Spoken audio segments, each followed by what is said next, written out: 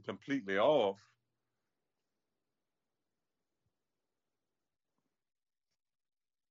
Yeah. Okay.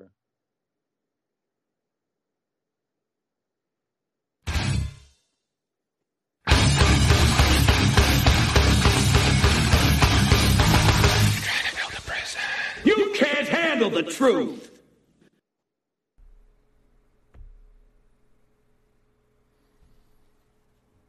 Hey everybody, what's going on? What is happening? This is Thomas Freeme and the Thomas Freeme TV and podcast show, Saturday night special. How is everybody doing tonight? I pray that everybody is blessed, everybody's comfortable, everybody's having a good weekend.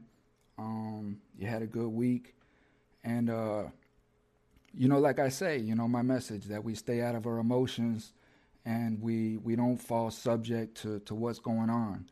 We start getting back into our communities and start giving back, and start helping out. We need it. So that's the premise of my podcast. I have a great show for you tonight. I have a special guest, a very dear friend of mine who, we done a little bit of time together and got kind of close, bonded inside or whatnot. And we had a mutual friend. And tonight's show is dedicated to this gentleman, Freddie J. Chainsaw Low is what we got to know him out here, but inside we knew him as old Freddie J. And or just Low. Low was he was paralyzed from the waist down. He was out on the court one day. He grew up in South Florida, and was out on the basketball court one day. There was a drive-by shooting, and he just caught a stray bullet. And from that point on, he was paralyzed from the waist down. But we'll get into all of that, who Low was. But more specifically, we're going to be talking about what I know that Low would want me to really bring a lot of attention to, and that is the medically frail in prison, the handicapped, those dependent on health care, things of that nature. So with that, I'm going to switch over now and pray that all of this works through and bring on my good friend, Big Mike. What's going on, partner? Hey, man, ain't nothing, man. Just chilling, man. Yeah. So what's going on with you? Man, it's I just wanted to do this. It's been on my mind for a minute, and Low's on my mind every day. I think about Low, Right. and I wanted to do a tribute, a shout out to him, because he was a big influence on me, especially refining me. Getting ready to come home. Low was a big part of helping my process come home. And, I'll always be forever grateful for that. But let the people know who you are a little bit so we know who we're talking to. Well, Big Mike from Miami. I was born there, raised in South Carolina, went back to Miami, got in a little bit of trouble, just like everybody else. That's where we came from. So, and ended up, met a lot of good people when I got locked up. So, Low, Tom, everybody. I mean, so hey, it's all good. It was all good. I mean, I met a lot of good people there. A lot of good people. And I can't say enough about that. I really can't.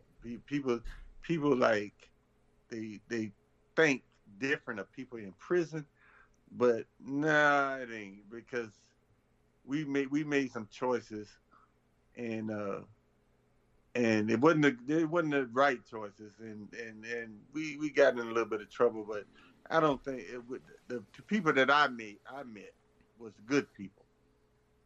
They were really good people, man.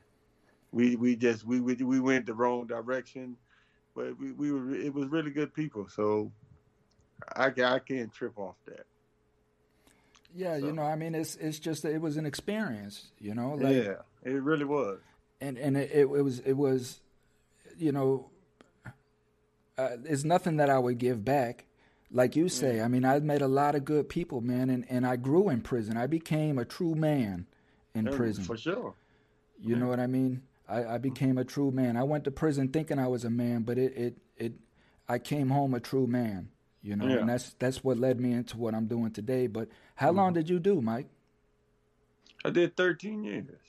13 years on a conspiracy is like me, right? Yeah. Did 13 years, had a 30-year bid. And so it have it that oh Lord, hold up for a minute. So it have it that, you know, things worked out that I didn't have to do it. You know, we had Obama to come in and threw a lot of stuff in, the crack law, this and that, and it was so it worked out for me. Yeah. Because I would have been still in right now. So yeah. So it worked out for me pretty good. Yeah, no question. I mean, that's Obama with the 2-level reduction, you know, is ultimately what sent me home 4 years earlier. It sent a lot of people home, man. It was you know, those last couple years in Miami was when that came, it changed the ambiance, it changed the aura. At least in that prison, it did. You know what I mean? It was people could feel a change. You know, I mean, I did 13 years, and I knew, like, I remember when I first came in, right? They were trying to pass parole in the federal system. I think that was 05 or 06. Right. And it made it pretty far. And just I think it was, I can't remember who it was, but he took it when it made it all the way to the Senate, right? It passed the House, made it to the Senate. And then what's his name for the Senate took it and put it back. He said he wasn't going to hear anything about no federal parole, right? And just killed everybody's hopes in that moment. So I was there because, I mean, like at Mariana, they were going around posting notifications from the court that they were hiring like 900 new probation officers getting ready for parole. Like everybody thought that parole was coming back to the federal system. I heard it. I heard the same thing. Yeah. You know what I mean? So it was, because you were federal with me. We were both on the feds. So it was, But those last couple years, you know, when they came with the 2 levels and then, you know, the crack law and things, it eased a lot of tension. Like it was getting to the point to where it was going to get really, really bad. Oh, for sure. I mean, because I mean, it was a point, man. I mean, I probably had done about, I don't know, maybe about 9 years or something. And I didn't see no hope in it. And I was like, man, you know, you start giving up hope with it, you know. But hey, when that came through, man, I mean, God, it helped a lot of people, man. Yeah. And that's how we all ended up into the low. You know what I mean? Into the minimum security. We got into the low where we ended up running into each other at Miami FCI.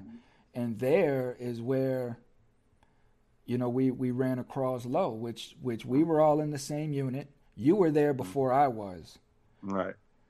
And did you have interaction? Was you already messing with Low beforehand? Was you and Low already tight by that time? Or did we all just kind of just come together?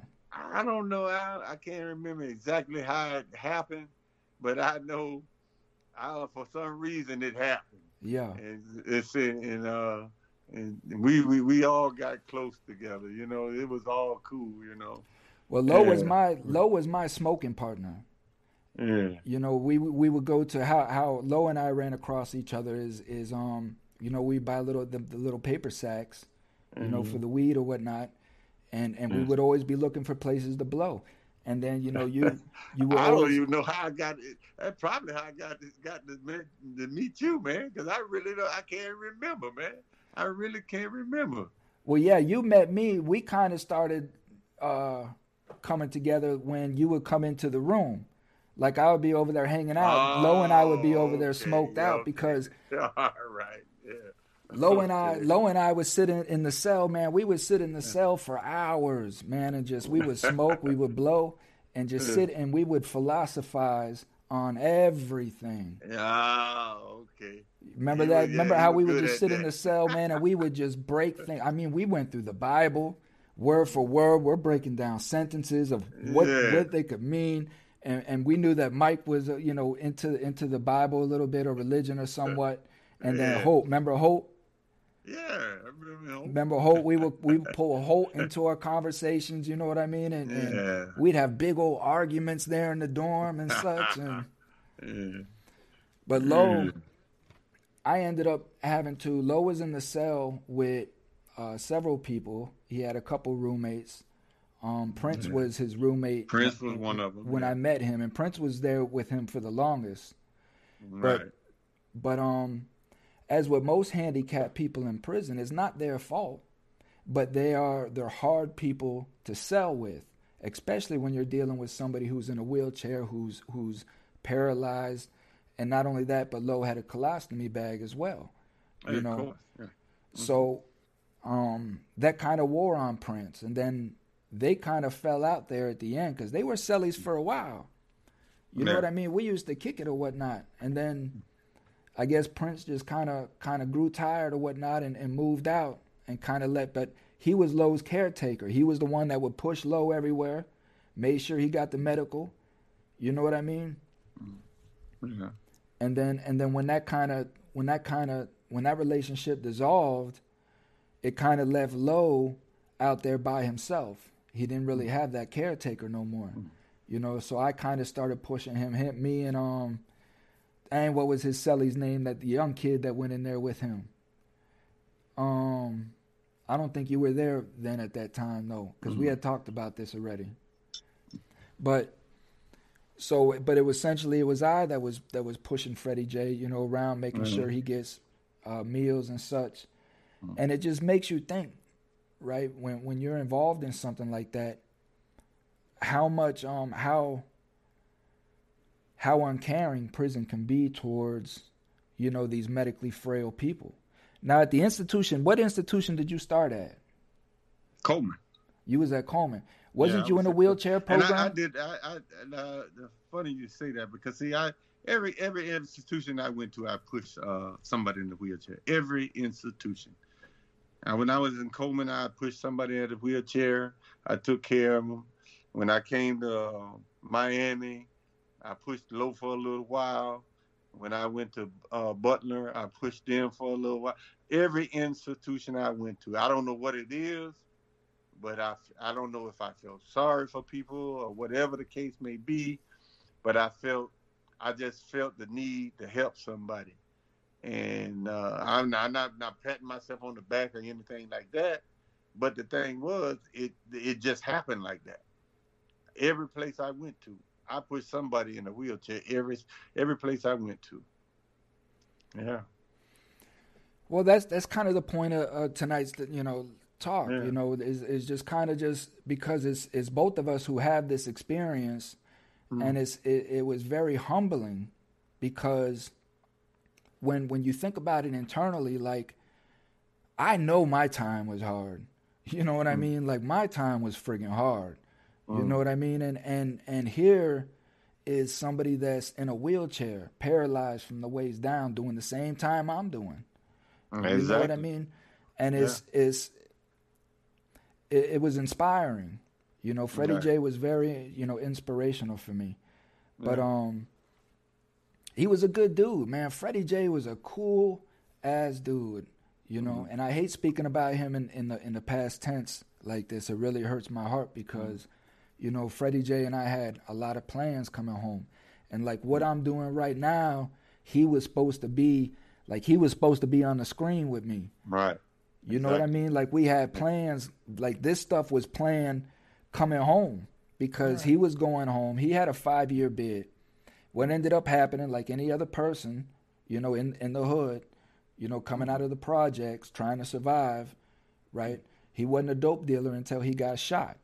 And then once he had got shot, right, he had to survive. Everything changed.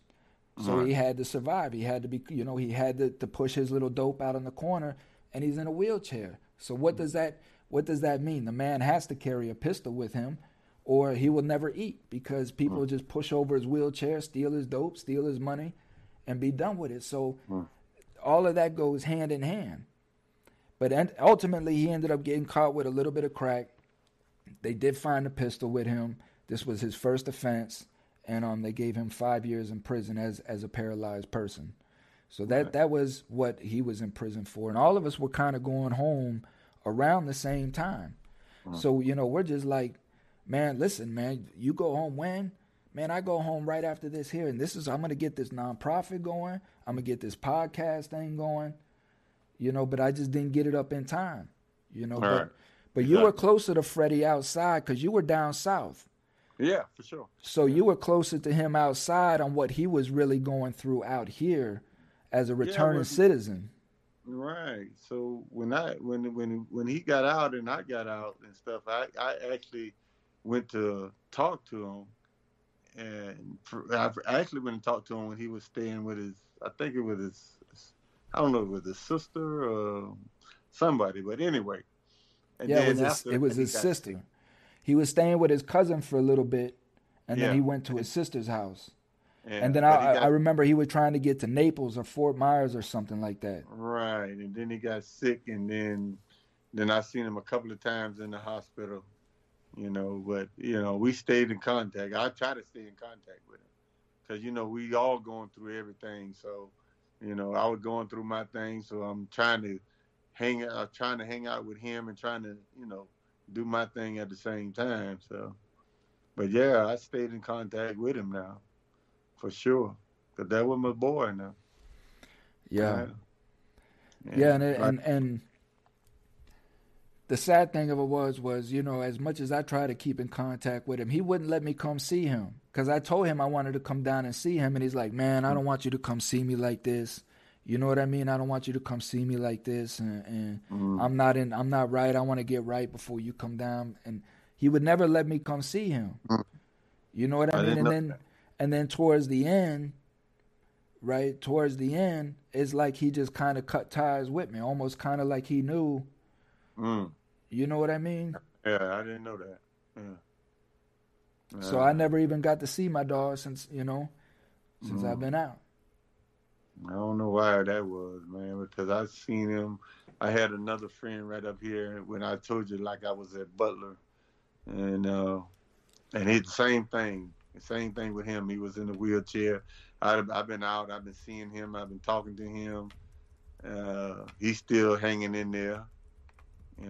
So I don't know. I don't know what it is, man. But I've been trying to keep in touch with everybody I was pushing, everybody I was trying to help out there. Yeah. It's what we do. It's because it's like you say, you pushing the wheelchair in the prison. You don't know why, you just did it because that's your character. That's who you are, and that's why you trying to maintain contact with people. That's just who you are. When you know that you got, listen, man. What we've been through, when you find good people, loyal people that don't lie, you know what I mean, and is straight up, like you do everything you can do to try to hold on to that person. Right. You know what I mean? Because that shit is rare. Yeah, it's very rare. It's very rare.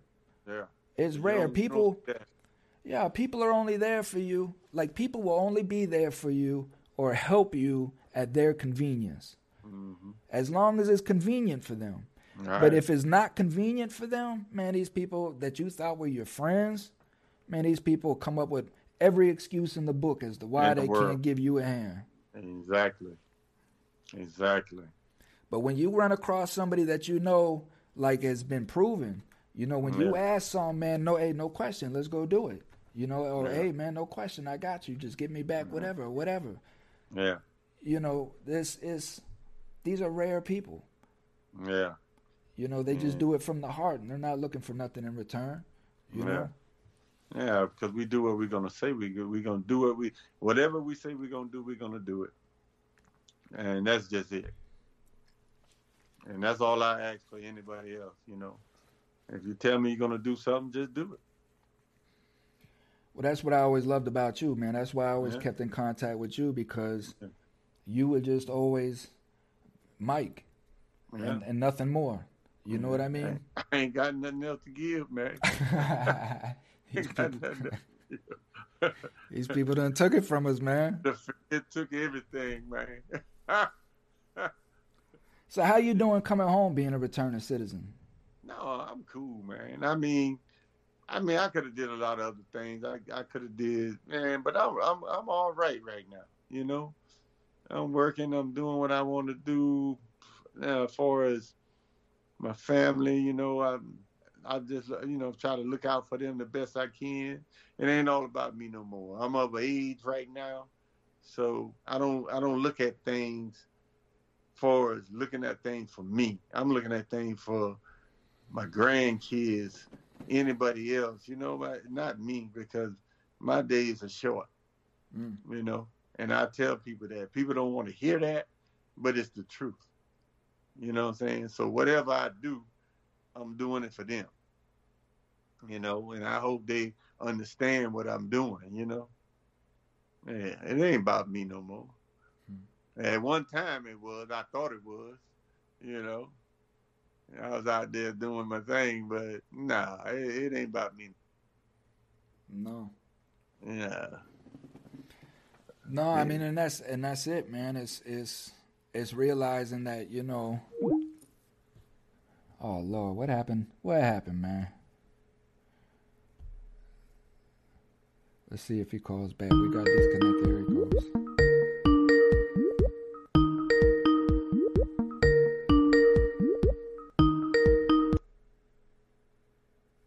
Yo.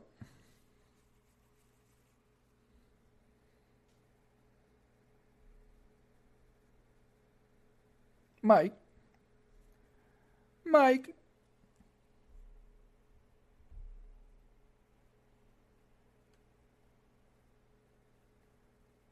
Mike is not a very tech-savvy person. Most of these guys coming out, man, they're not. It took a lot, and I think the reason why I caught on so quick is because I used to mess with computers before I went in. I mean, I went in before MySpace came out. Mike, where you at, Mike? Let me try to call you back. I went in before MySpace came out, and so I had no internet knowledge, no social media knowledge, but sitting in prison watching what was going on inside of prison gave me that knowledge. You know what I mean? Somewhat. It hit me to the game. So when I came out, I knew not to make a lot of the mistakes that people were making all the years prior. I don't know what happened to Mike. I lost Mike. But let's see if Mike calls back. But as promised, I'm gonna try to keep these shows within a half hour or such. But that's the main thing, man. That's the main thing. I wanted to pay tribute to. Let me go back to my and then if Mike calls back in, we'll bring him back in. But I wanted to pay tribute to my friend. Again, I meant everything that I said in the show about the inspiration, the help, and sometimes in life we just have to understand that people come and people go. One thing that prison taught me is to understand that, right? Because we go through so much trauma inside. We'll get celly after celly after celly, and mind you, you may be in the cell with this person for 2 or 3 years, 5 years, sometimes 10 years or more, and all of a sudden you come back to your cell and that person is not there anymore. It's just as if this person that went out to the store and got killed in a drive-by. It's the same principle, right? It's the same emotions. This person that you've been in this intimate surrounding with, right? A bathroom. You've been living in a bathroom with this person for years. You know every detail about this person. And then he's gone and you never hear, never see. You don't know whether they're dead, alive. You don't know anything. And then before you can even process that, you got a new guy coming in, and you got to start processing that of who this person is, because again, it's all about survival inside, and You don't know if this person is a pedophile moving into your cell. You just have to go through that whole process all over again, and that just, it's just a reoccurring thing. So maybe that desensitizes us, when it comes to death and such, because there's just been so much experience in those emotions, dealing with the departing. But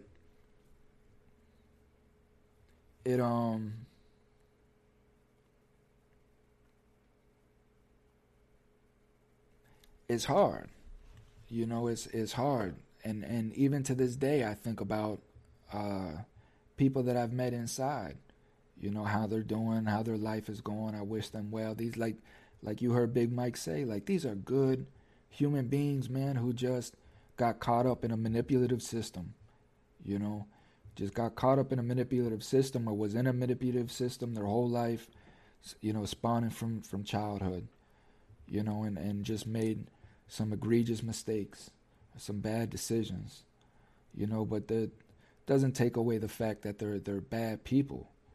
They're good people. This is why I do what I do, to try to bring light that we have almost 3 million people incarcerated. And are we saying that we have 3 million people who are just evil, that cannot be part of society in any kind of fashion, that we have to have these people incarcerated? Big Mike just said call him back. Let me call him back so he can give a proper goodbye.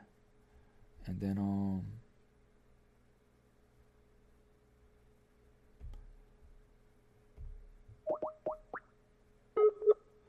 we'll get out of here and let you guys get on your Saturday night. I appreciate you spending your time with me. Miss Tasha, thank you for joining in. I pray that this audience will grow. I'm sure that it will, as everything else has been.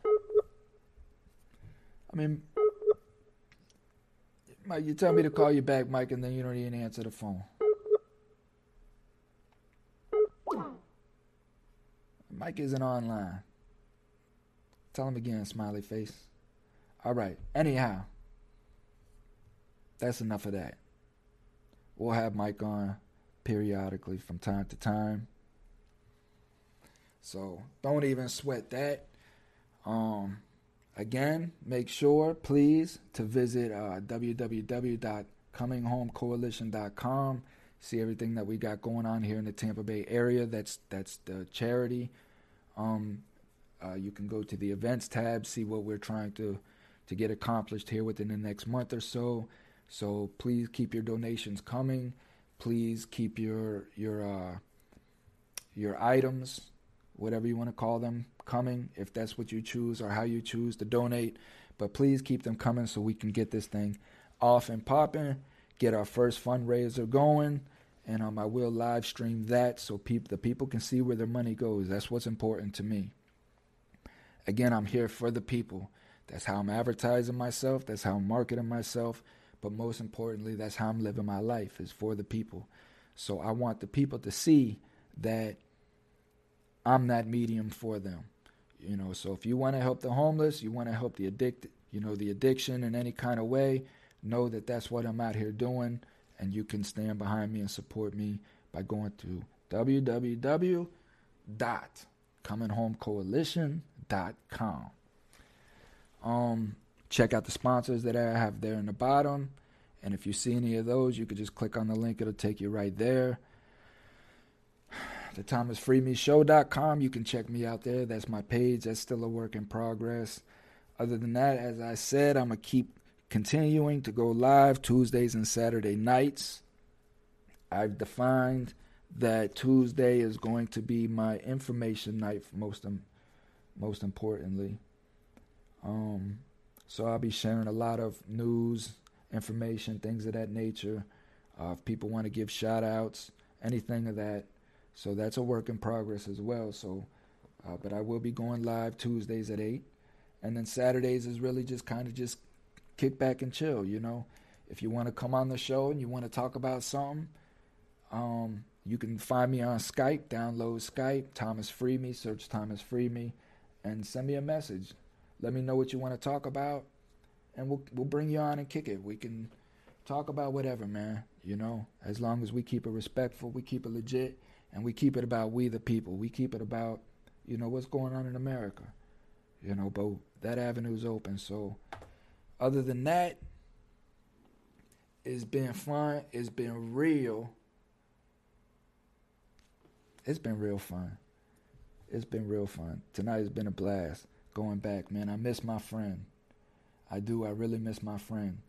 I wish I had somebody that I could just sit back and reminisce with and talk like how me and this man talk. You know, but like I said, sometimes people just come into our lives for short times. You know, so it's just appreciating that short time that we had with that human being and trying to learn as much as we can, you know, from that human being. No matter who that human being is, we can learn from anybody. So, Mr. Freddie J, you taught me a lot, brother, and you really, really helped me define the person that I've really grown to love. So I appreciate that. I appreciate you coming into my life, and I hope that you're smooth sailing, partner. Salute to you. The rest of my family, I'll catch you on Tuesday night, or I'll catch you on Facebook. Either way, be good, man. Start being kind to people. No matter how they treat you, be kind to them. Just be a kind person and know that that is what humanity needs. This is what we need. Don't do it for return. Do it because you're just a kind person and you just love being kind. And that's what we need. So until Saturday night. Today's Saturday. Tuesday night, man. I'll catch up with y'all. Thomas Free Me, man. I'm out. One love.